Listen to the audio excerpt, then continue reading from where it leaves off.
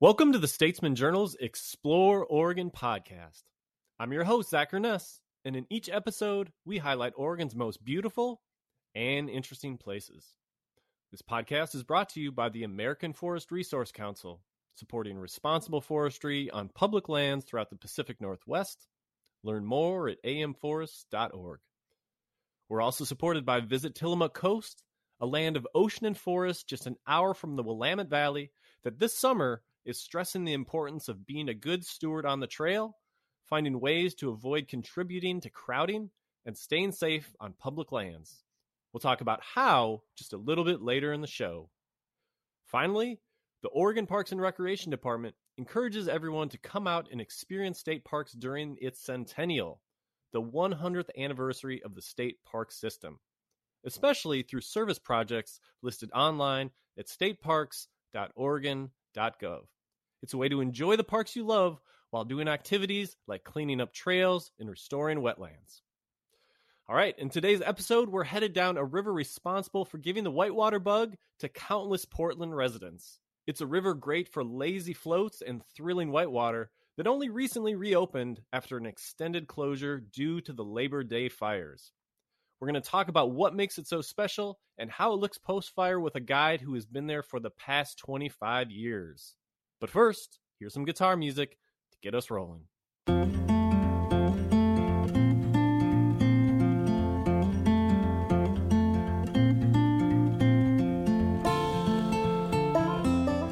All right, today we are going to float down one of Oregon's iconic rivers, one that is the backyard kayak, raft, and tube destination for Portland, and that is the Clackamas River. It's located just outside Estacada. The Clackamas has everything you could want in a river, from beautiful scenery to fun rapids to swimmable water and fishing. Much of the Clackamas was closed by impact from the Riverside fire last season, but it has reopened for those that want to get out on the river, and it should be noted, not all of the river did burn. So we're going to get into all those details.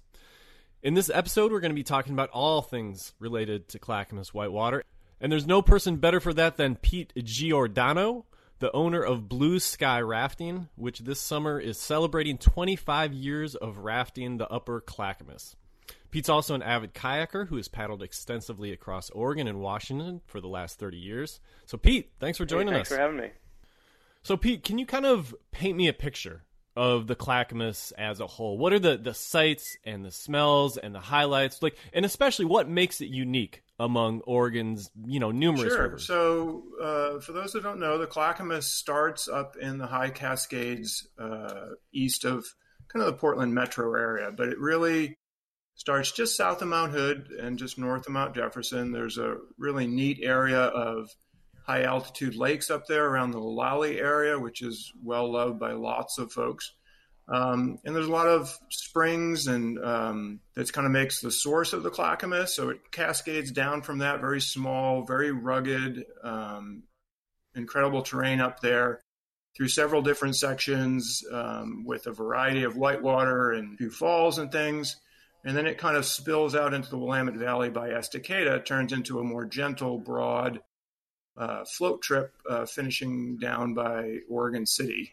It still is one of the areas where people are looking for Sasquatch, because once you get off the beaten track, there's just some really incredible rugged terrain out there that you just don't find a lot of places near the Willamette Valley. I think one thing that sticks out to me is when people from Portland talk about the Clackamas is their backyard spot where they can get legit whitewater. There's a million small, rivers, the Willamette and stuff like that around there, but the Clack is the place to go have fun, right? Yeah, and I think it's this little tucked away corner that, being so close to Portland, you would think is overrun. And I think a lot of folks love it because they can kind of go up there and get the feeling of getting lost a little bit in a way. It's not a big, hey, I'm going to party with 100 of my best friends. It's still pretty rugged, still pretty wild, and you have this great diversity of experiences you can have, whether it's non-river related or river related. Everything from very beginner stuff to a ton of great intermediate and a few advanced ones as well. Like you can hike in, really get out in the woods and run some waterfalls kind of thing. all of those go through this just incredible scenery and terrain. The water quality is exceptional year round, so it's super clean. And it just, all of those things combined, being so close to Portland, I think really captures a lot of people's imaginations. Yeah, and I was just doing kind of a thought exercise about, Portland is definitely like a whitewater town, and without the Clackamas, I'm just not sure that it is. It just, gives Portland the chance to like go out after work and run some class 3, class 4, and like rapids like really quick. Like it's just this great backdoor thing to have. And it's a great learning river as well, just with the variety of features on the river that make it just a really exceptional learning river. And so a lot of the really good kayakers that are based in Portland kind of cut their teeth on the Clackamas, and it was kind of their stepping stone. So the Clackamas is a tributary of the Willamette River, kind of centered around the southwest side of the Portland metro area, as we talked about, and then up to Estacada and up into the mountains. Can you kind of describe the major parts of the river? I mean, we'll get into the best trips a little bit later, but in broad strokes, like what are the kind of different segments and what makes them stick out? Sure. So I think it's generally divided for the most part at Estacada. There's a couple dams in that area, which we'll talk about later, but the dams kind of mark the change in geology from heavily influenced Cascade volcanic rugged to more Willamette Valley sandstones and broad kind of meanders and multiple channels and stuff. And so from Estacada down is much more of a kind of a float trip. There's a few rapids here and there, and but there's also great swimming spots. A lot of folks tube it.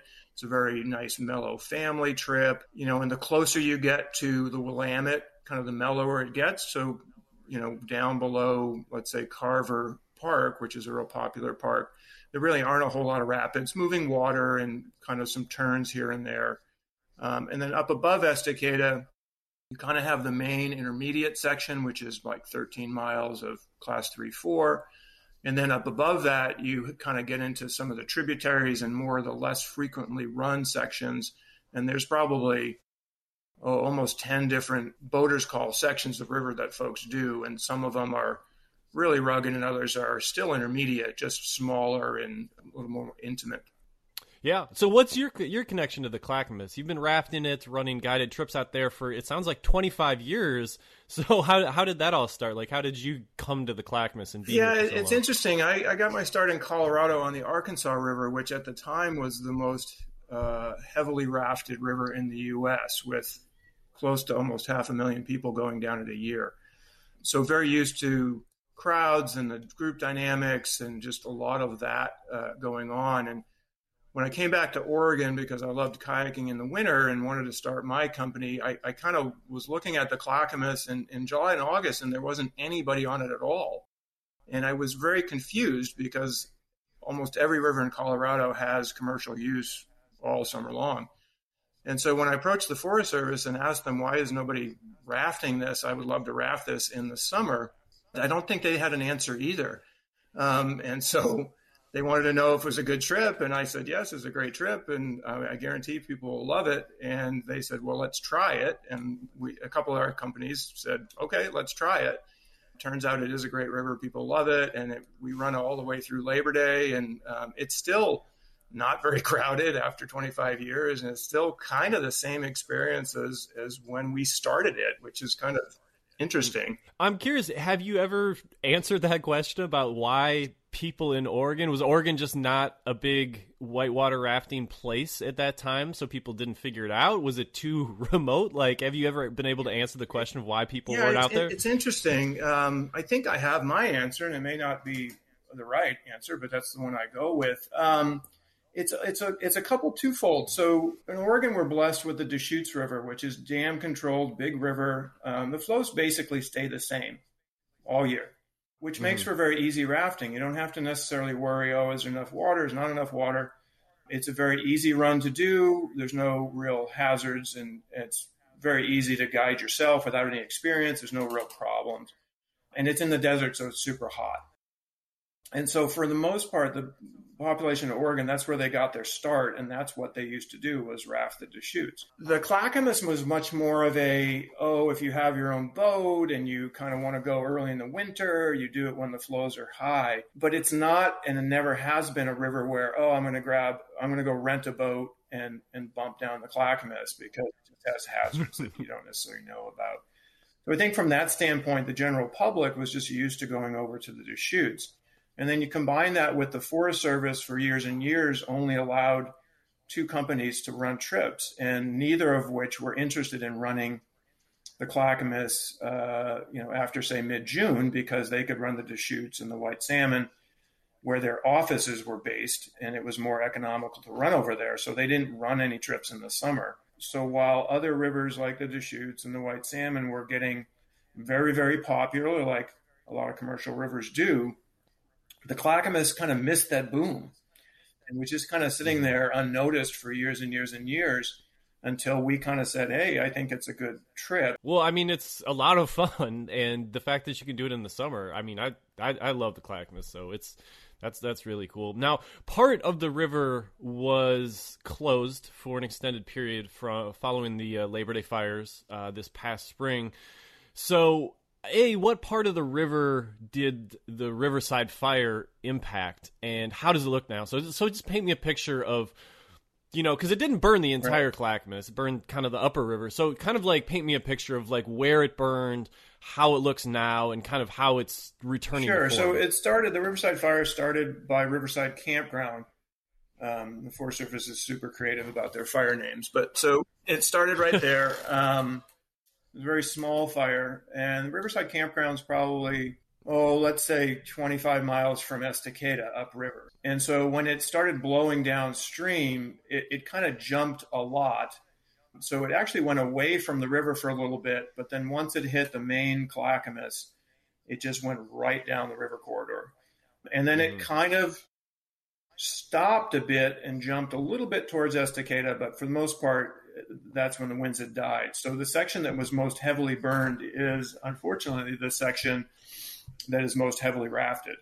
So it's this 13-mile intermediate stretch from about Three Links Powerhouse down to the North Fork Reservoir, which is where most of the intermediate class 3-4 is. And above that, it's a bit patchy here and there.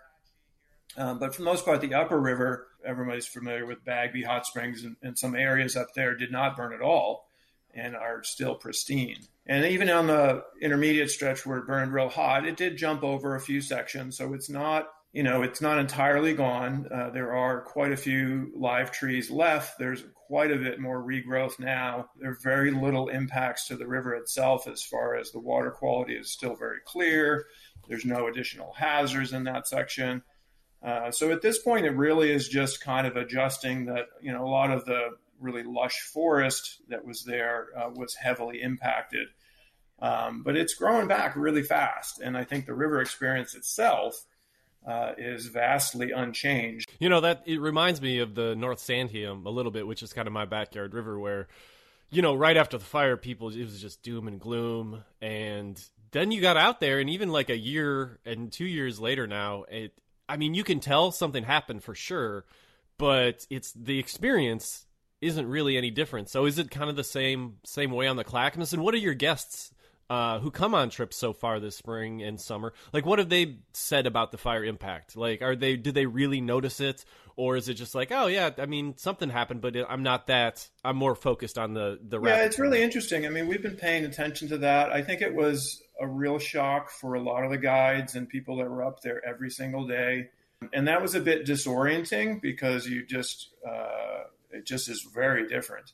But even for us, we did some tours and we did some scouting for hazards and things. And even after the third or fourth trip up there, we all kind of had adjusted and were able to see, just kind of look on the positive side. There were a lot of waterfalls that we never knew were even up in the cliffs that you can see now because there's not as much tree canopy. The geology really jumps out at you that you never used to notice before. And there's some fascinating geology up there. Big towering cliffs and cool lava features that you really didn't see either. So we kind of quickly adjusted to, wow, this is kind of really cool. And the more you do that, the less you kind of stick with the picture you had in your brain before. So that's been a really interesting process. And then also we recognize once we're down on the river, the views are different, but there are enough live trees and enough patches of stuff that got skipped by the fire that the experience really is the same even for us. And we've been talking to customers and trying to get their feedback too. We've had very few, if anybody, even comment or even be particularly concerned. And I'm not sure why that is, if they just don't have experience with fires or what. But almost to a person, they're just focused on the white water, and the clear water blows people away quite a bit. And just that experience. And I don't think we've had any comments about fire damage or burn other than just some, hey, what happened here, information about fires in general, which is something else we get to talk about, which is interesting too.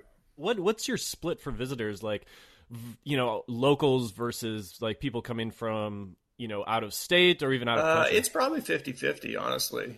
Depends a little bit on the nature of travel. And I think this year air travel is still a little bit down. So it's probably a little bit different shift there. But we probably get half the crew that are coming from out of state. They might have a connection to Oregon. Maybe they know someone that's living here, they're visiting. But, Oregon and Portland as well have done a great job at marketing Oregon, both internationally and nationally, and have put in a lot of resources into getting it more known. So we're kind of getting the benefit of that, and people, coming here for a week and going to the coast and doing different things and kind of rafting slots into that.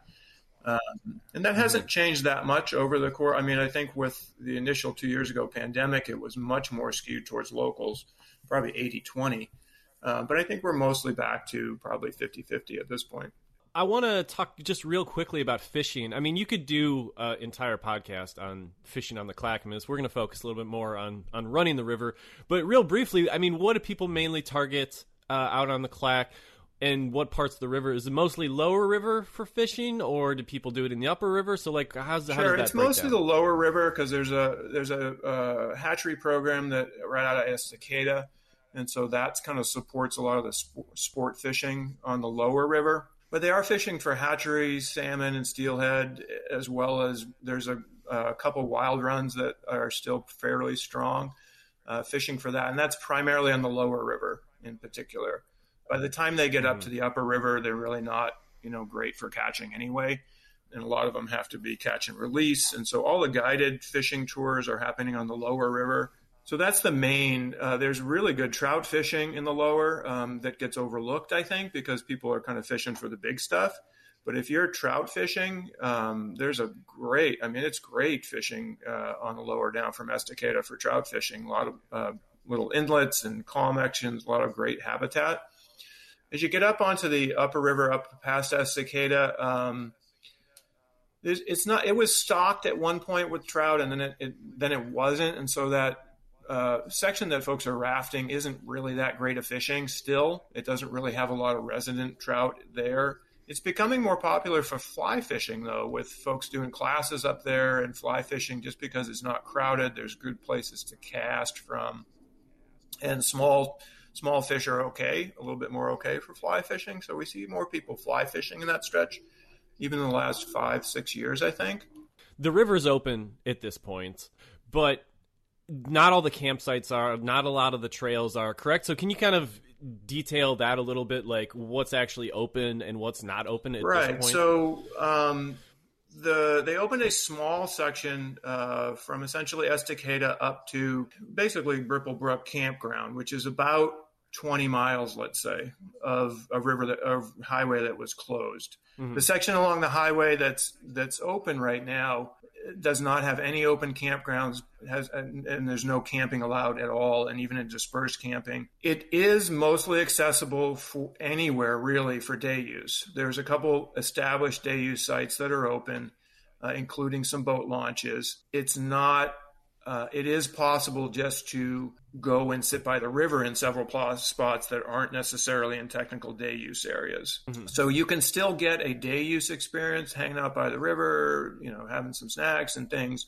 and going rafting. Really the thing that's missing is any kind of overnight camping. And I mean, that's like a lot of these places that were burned. It's sort of, the Forest Service has talked about it taking a few years to get it back to what people remember, at least in that corridor. Yeah. Well, any other notes? We're gonna hit the river more specifically coming up next. But any other interesting notes on the Clackamas, like history, fun stories, or anything else before we kind of jump into the details a little more? The Clackamas is interesting, and Estacada in general is interesting too. The history it's gone through is kind of cool. I mean, so the Clackamas is kind of the closest rugged river to Portland, and because it has water year round from these springs. Was targeted really early on for really early hydroelectric stuff. I mean, I think Oregon City was first, but Estacada was a close second. So they put these dams in and started generating electricity, and then were transporting that electricity to Oregon City and Portland really, really early. And because they did that, they also, I think, put an electric trolley that went from Portland to Estacada. And so Estacada was this little resort town that you could get to on the electric train because they had these power generation stations. So the power generating on the Clackamas has this long, really cool history out there that's impacted Estacada as well. The other interesting part of that as well is because there's enough gradient and coming from that rugged terrain is Oregon City had a very, very early water system that came down from some of the falls that were on the South Fork of the Clackamas, which is, let's say, 7 miles from Estacada, has 120-foot falls and a 60-foot waterfall. So it has this huge amount of gradient and water. And so they plumbed that with pipes, dug caves and pipes going through caves and ran it all the way down to Oregon City really, really early on. And now it's kind of in disrepair, but you can go up and still see that infrastructure.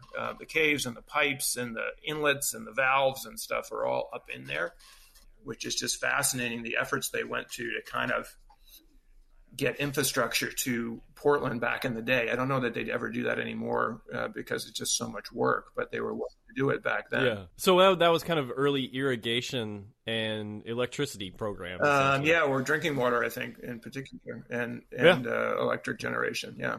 Well, the electric generation thing is fascinating. I think Portland had like some of the first power lines in the United States that were coming from like Willamette Falls, and that it sounds like PGE, like it was the same kind of thing coming from Estacada. Yeah, that is interesting. It was like the first like stoplights to be powered by electric generation from these. Well, and you think about it, I mean, there's just not, and that's what's also cool about the Clackamas. I mean, there's not a lot of major metropolitan areas that have rugged rivers that are just so close. Early on, they recognized, wow, this isn't very far, and look at how rugged this is. We could do this because we have the amount of gradient in the stream. All right, well, we're going to take a break to hear from our sponsors. When we return, we are going to travel upriver through kind of the lazy inner tube floats to the reservoirs to the thrilling whitewater of the upper river. So that's when we return.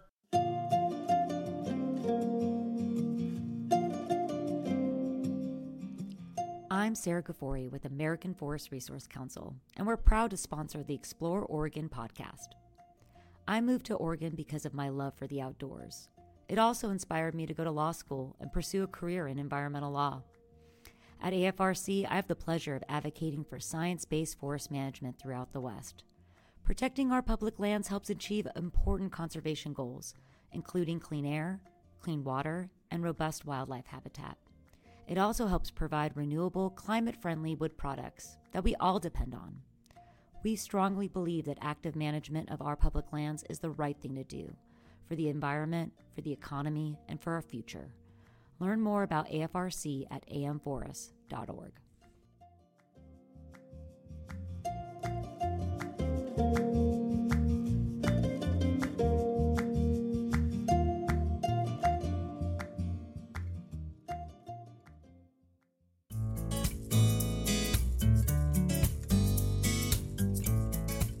This message is brought to you by Visit Tillamook Coast. So the trails of the Oregon coast and the Tillamook Coast are popular for good reason. They offer everything from panoramic ocean views to stands of venerable old-growth trees. With the need to get outside and experience these places stronger now than ever, you'll find their parking lots and trails are also often full. With a little pre-planning, you can avoid the crowds and discover some new favorite trails. Visit our trails and recreation map online at tillamookcoast.com. You can choose from a wide variety of lesser-known trails. Not only will you be opening yourself up to new discovery, but you'll be helping to ease the wear and tear on many of our most crowded spots. So once again, check out tillamookcoast.com to get started with your less traveled adventure.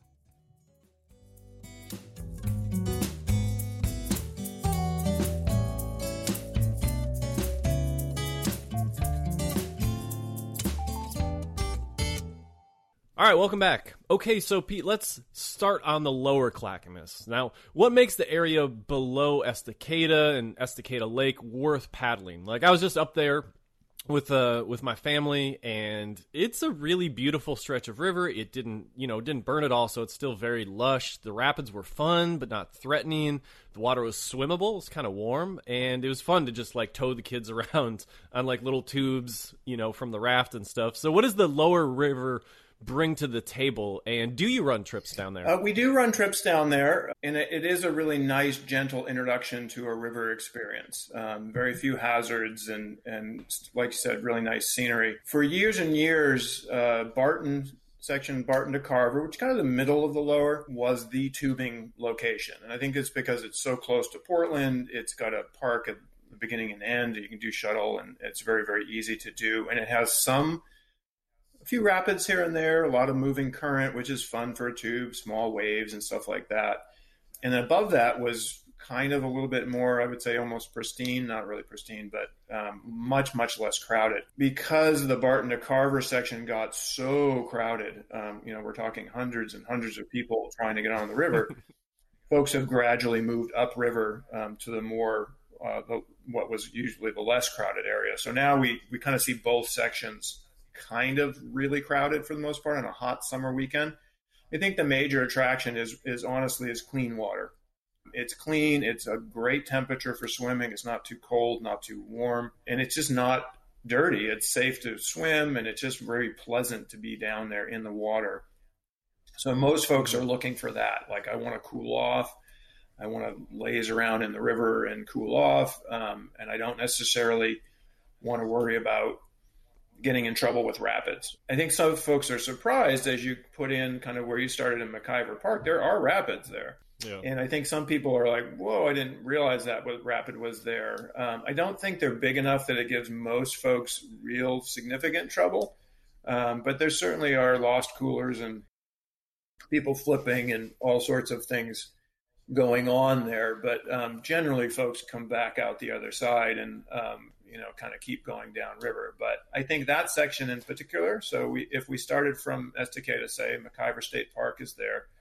McIver Park down to, say, Barton is a little more scenic, a little bit less developed, less houses, and that kind of stuff. As you get farther down, you get more into some houses along the side, and it's just not quite as pretty. So particularly during the week, if you're looking for something that is a little quieter and less people and bigger trees and more wildlife, you kind of are gravitating towards McIver Park. If you just want something close and social, you start at Barton and go down further. Yeah, and I mean, I was out there on a hot weekend, and it was, there was a ton of people. And I wanted to ask you about kind of that tube culture, because, like, you talked about, Milo down to Barton, and there's class 2 plus rapids and stuff. And so I think we were there's a lot of people in the tubes and the sketchy boats. I think we rescued something like 4 different groups, like just picking up their stuff that had flipped. And I mean, is that a problem, or is it pretty much harmless fun that hasn't been a major concern? Yeah, it's mainly harmless fun. There are occasionally some folks that need help. I think if folks stick with the inflatable stuff, generally stuff works out. So if you flip over, you can hang on to that. I think the worst situations I've seen have been people that are in lake kayaks, for example, that don't drain, and if they fill up with water, they just sink. So I've seen people basically going down the river without a boat because the boat is sunk and not accessible anymore, and also without a life jacket, which starts to get into a tricky situation. I think the forgiving factor up in that stretch in particular that has the rapids is a lot of times in the summertime, the water is fairly low and is very shallow. And so there's a lot of places that would normally be maybe a problem. You can almost just kind of get yourself to shore real easily without having to get sucked downstream. I think the lower section is a little bit more of an issue because there are some deep holes there that might be more dangerous than folks think. And if they don't have a life jacket on in particular, or they've been drinking in particular, they can really have some issues. So I think all the really bad incidents that's happened on the lower Clackamas have actually been farther down on the easier section from Barton to Carver, or even Carver down to the mouth, because of those deep holes that people kind of underestimate, and maybe not a strong swimmer. I will say that there has been a focus on getting people into life jackets, which has really cut down on, I think, people having really significant problems. Well, I mean, I have two little kids, and they kind of loved the like quirky scene on the river where you had there was guys that are almost naked with a tube and a big sun hat and a umbrella over the top, and it's just like a quirky scene. So it seemed like good fun for the most part. So okay, well, we've hit on most of the points, I think, for the lower rivers. So let's head upstream a little bit to Estacada Lake. There's North Fork Reservoir. I don't want to linger here for too long because I want to get to the fun rapids, but what are the main types of recreation up on that flat water? What's the scene? Yeah, so Estacada Lake is mainly human powered paddling. So a lot of stand-up paddle boards, lake kayaks, flat water stuff that people are just paddling around. There is a little bit of boat traffic for fishing, but it's not big enough, and speedboats aren't allowed, and so there's no water skiing and wakeboarding and that sort of thing. So it really is just, and it's a long, skinny lake, so you have a lot of very pretty shoreline, which is really nice too. So it's very scenic. It does get a bit crowded on hot weekends. It's been discovered a little bit, but I don't know that that's takes away too much from the experience. But it's just a quiet paddle, and you can go up and look. There's a little waterfall you can look at, and you can go for quite a ways up if you want. But most folks just kind of go out and paddle around a little bit, hang out on the river. When you get up to the North Fork Reservoir, much, much bigger. And so that's much more wakeboarding, water skiing, power boats. There is also, stand-up paddleboarding and flat water paddling there as well. But you do have a little bit of the conflict there. And it's pretty good for wakeboarding. It's not a huge lake, but it doesn't get a lot of waves and stuff. So it's pretty good for that sort of thing. And then people do fish that quite a bit too because they stock it. So you'll see folks going out in boats and trolling and fishing as well. I wanted to circle back a little bit to Milo McCarver State Park because it's really a nice state park. It's got a campground, and then it has it looked like there's pretty easy access to Estacada Lake. So, I mean, would you recommend kind of a good family camping trip at the state park and then going up and hanging out, on the reservoir a few days, maybe getting a little trip down the lower river? It seems like you could hang out and do a lot. Yeah, McIver State Park is amazing park. It really is. And as I've gotten to know it, we camped there early on with our kids and just kind of stayed in the campground. But there really is so much more there. It's really pretty interesting.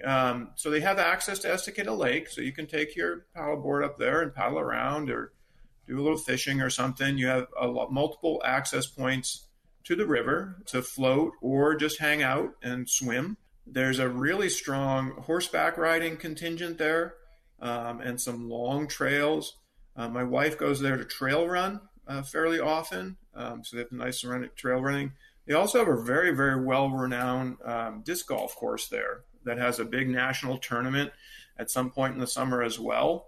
Yeah, I was amazed by how big it was, especially on the river. Like, you could put in at the upper boat ramp, float down through some pretty fun, rapids, and then take out at the lower boat ramp at the state park and still be pretty happy with your float. Yeah. Just within the state park, which is... Yeah, and a lot of folks do that. It's about an hour and a half, maybe 2 hours if you stop to swim, which is a nice half day of floating. And then you just take out and you drive in the park back up to where you started. Maybe you do it twice or maybe not. But yeah, that's a really good option. You get almost all the rapids on the river in that standpoint, and it makes the logistics super easy. So it's, yeah, when we go out there and we talk about where the park is, I'm like, no, we're still in the park, and you're like, it's an hour later, but it really runs right along the river for quite a ways. I think that also makes it kind of a unique place.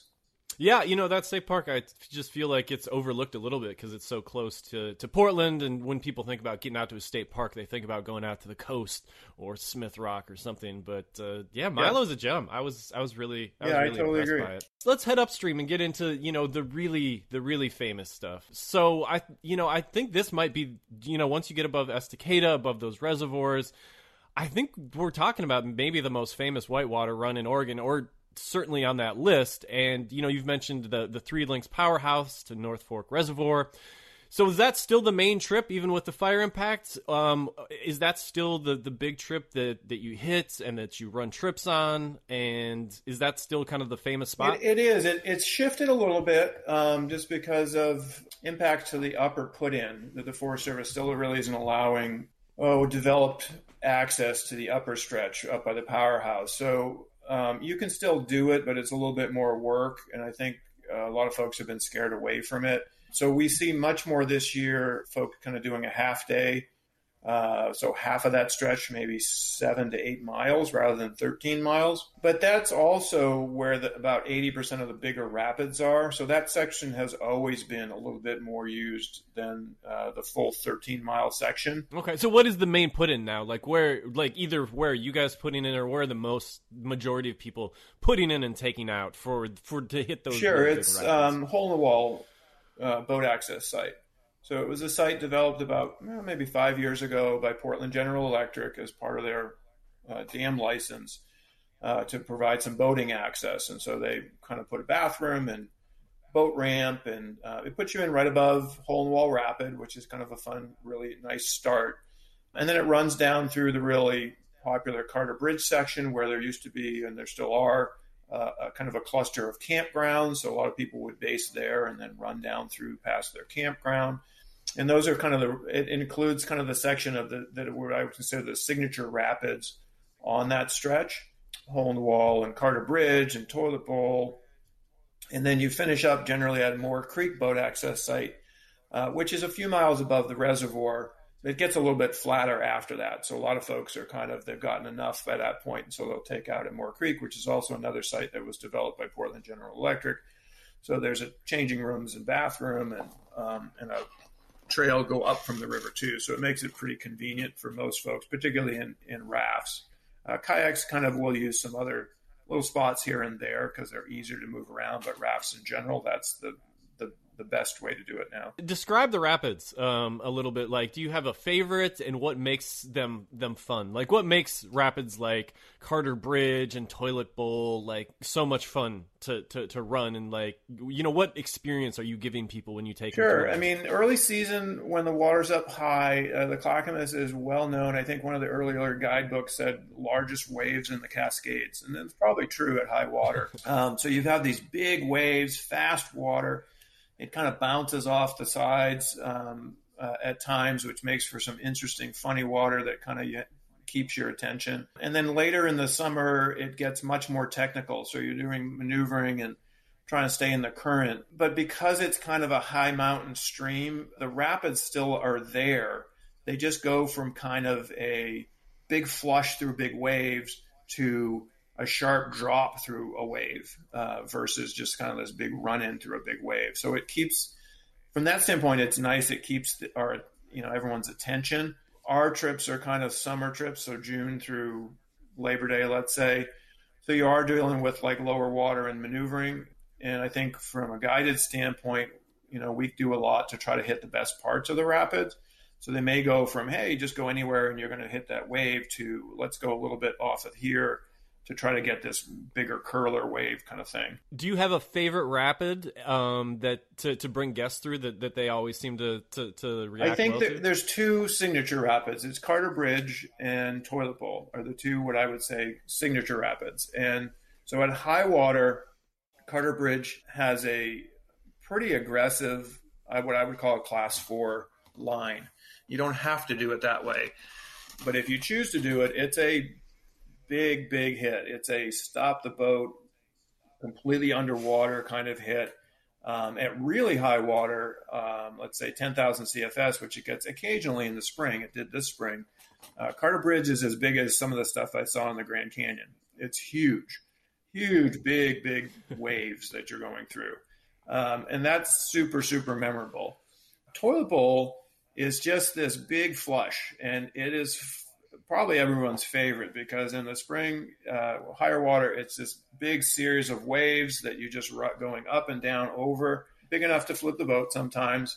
And then even now, it's this kind of very fast down through a big wave at the bottom. It's almost like kind of going through a big wall of water that just hits you in the face, and you're like, what was that? And so people come through that one, and most of the time that's wow, that was fantastic. That was their favorite. So depending on the line I'm doing and the water level, one of those two is generally my favorite on the trip if folks are kind of want to go the Class 4 way. Now, this is the area that the famous Clackamas River Festival has been in the past. So, I know you mentioned it's been off for a couple of years due to COVID and the wildfire stuff, but it sounds like it's coming back. So just give me a sense of the scene for that Whitewater Festival. I think, we've talked about it being the biggest in Oregon by a good stretch. And so, yeah, just describe that scene, kind of where the festival came from. And yeah, so it started real early on. I mean, I think they were on 30 years or something. So well back in the kind of the beginning of boating in Portland area, or the beginning in rafting. And it really was a rafting festival for the most part. And so I think the Clackamas early on rafting was, how do I get ready for some of the bigger trips I'm going to do? How do I make sure my boat's ready for my Grand Canyon trip or my big, long overnight trip? Well, I'll take it out to the Clackamas fully loaded, and I'll get, my everything worked out because it's so close, and I can work on it. And then in the spring, you obviously have these fun runs that were done really early on. For rafters in particular, I think kayaks were gravitating even then towards some of the harder rivers around and stuff. So I think it started basically as hey, let's kick off the summer rafting season with kind of a last hurrah on the higher water of the Clackamas. And it started as just a few rafts kind of wanting to get together and basically socialize and, let's throw in a couple events just for bragging rights kind of thing. We'll do a slalom run and we'll do a race kind of run. It was all focused around Carter Bridge because, like I said, that is one of the signature rapids, and there's really good access right there. Toilet Bowl is less good access, and so you can kind of set up tents. You can kind of do a variety of shore-based stuff around Carter Bridge, and it has all the campgrounds. So folks would go out for the weekend and camp and raft as well. And so it was around Carter Bridge where everything was centered. And then it just kind of evolved, and gradually they kind of started including kayakers because kayaking was getting more popular. And I think in some sense, rafters were getting older, so they wanted some fresh young blood. So at one point they had like a ramp that would toss kayakers out into the middle of the river, and they do flips and tricks and entertain people.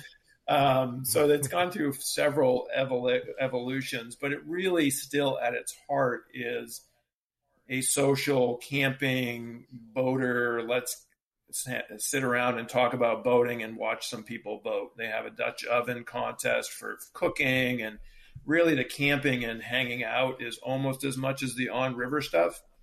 And I think it really does still kind of set the stage for what would be the summer boating season as let's all get together before we go and do our other trips all over the state and celebrate kind of our local river. And it sounds like it's going to be back next year. That's the plan, because it's been off for what, like 2-3 years? Yeah, so the first year was COVID, and they couldn't have any large groups, and then it was closed last year for the fire, and then it was it'll be back next year. There's a lot of people very passionate about it. I don't think it's going anywhere.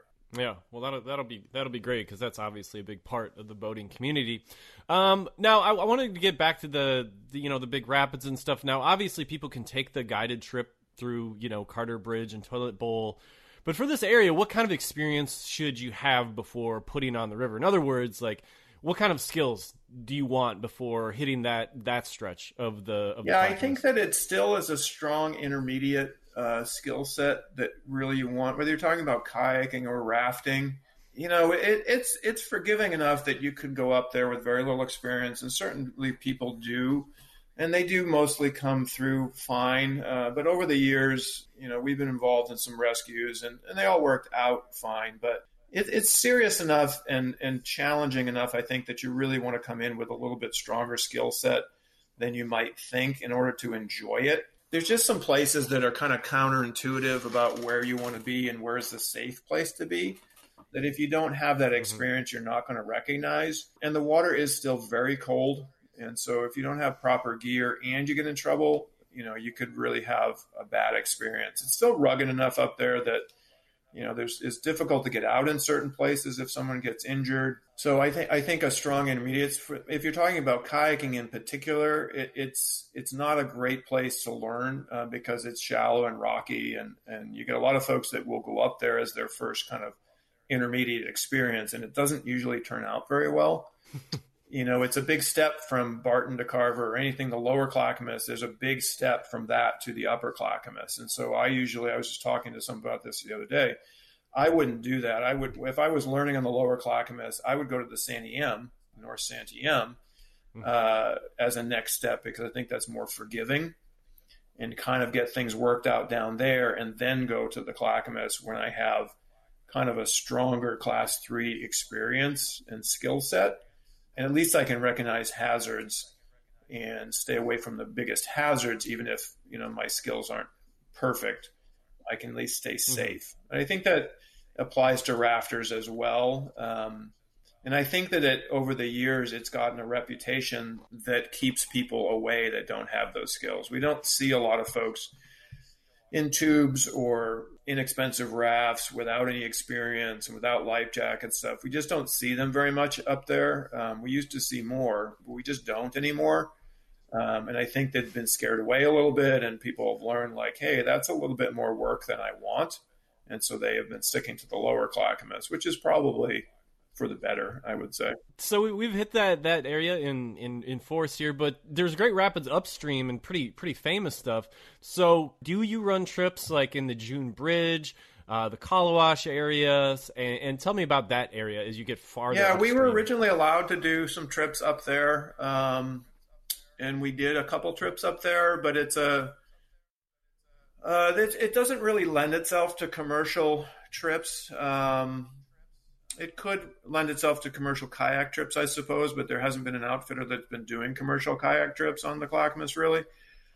So that's kind of yet to be determined, I suppose. For rafting, the sections are just awkward enough, whether they have a big rapid like Killer Fang, which you can't run in a raft necessarily, and is hard to get around, or the section is just a little bit too short, or the other thing we run into is when those sections are really, really good, the regular section, the 3-link section we call it, is really, really good.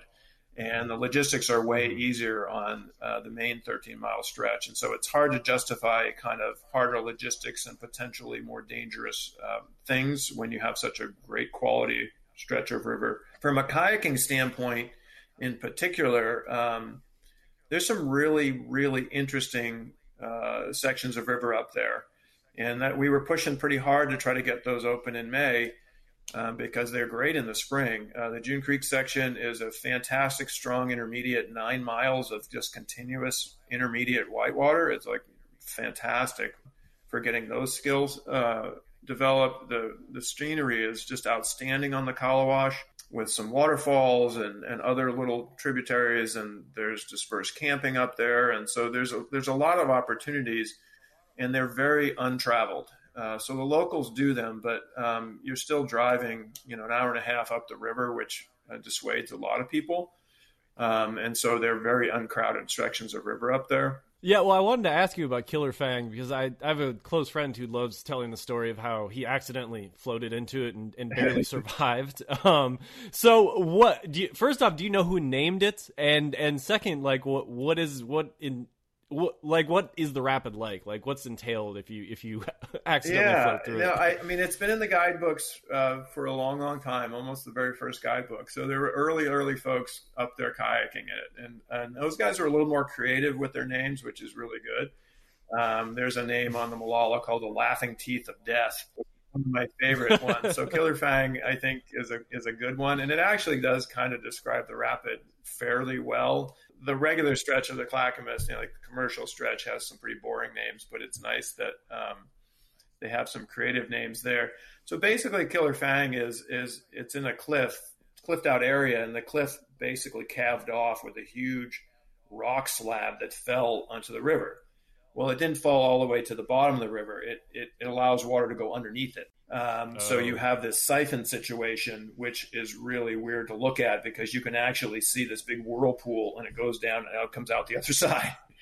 But it's not passable for people or rafts because there's wood down in there and everything. It would be very, very dangerous. It's pretty easy to see coming up. I don't know how you could really bumble your way in there, but in certain places it would be difficult to recognize how to get out before it. So it is always a bit stressful, particularly as the water is higher, because you do have a real risk of that you could get washed into it. And then the options are not good. About 80% of the water goes into the siphon and about 20% goes around it.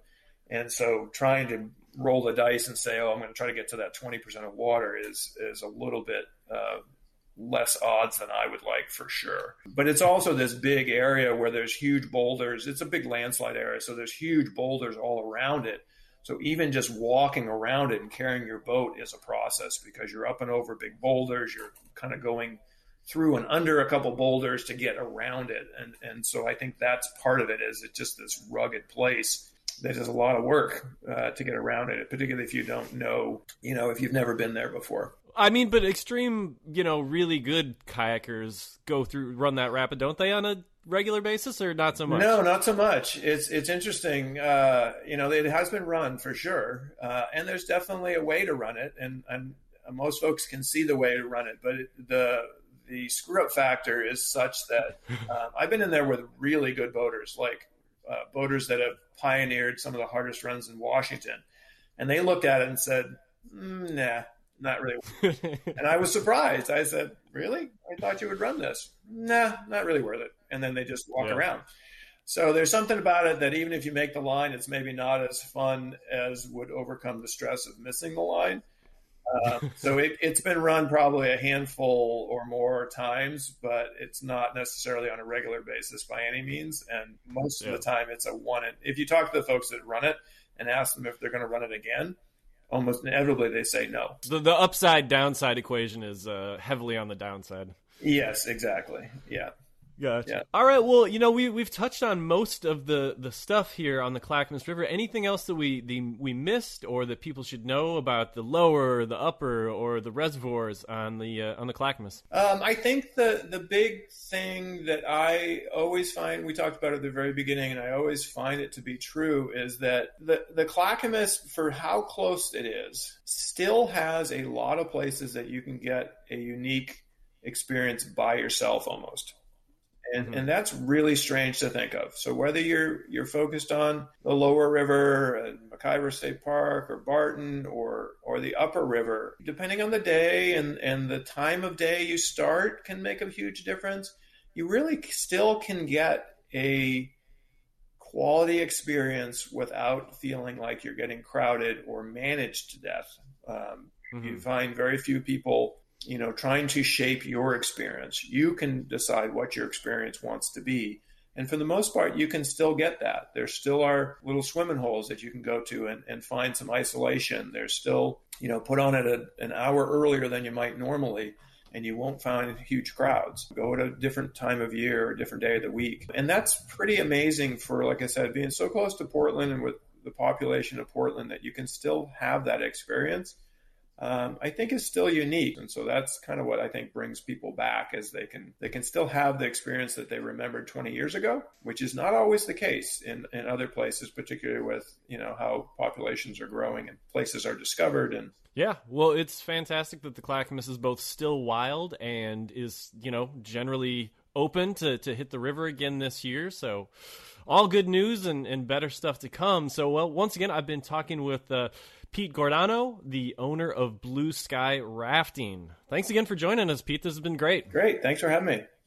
All right, well, that's about all the time we have left in today's show. If you liked what you've heard, check out our catalog of more than 60 episodes featuring Oregon's most beautiful and interesting places at statesmanjournal.com/explore, along with Apple Podcasts, Google Play, Stitcher, and Spotify.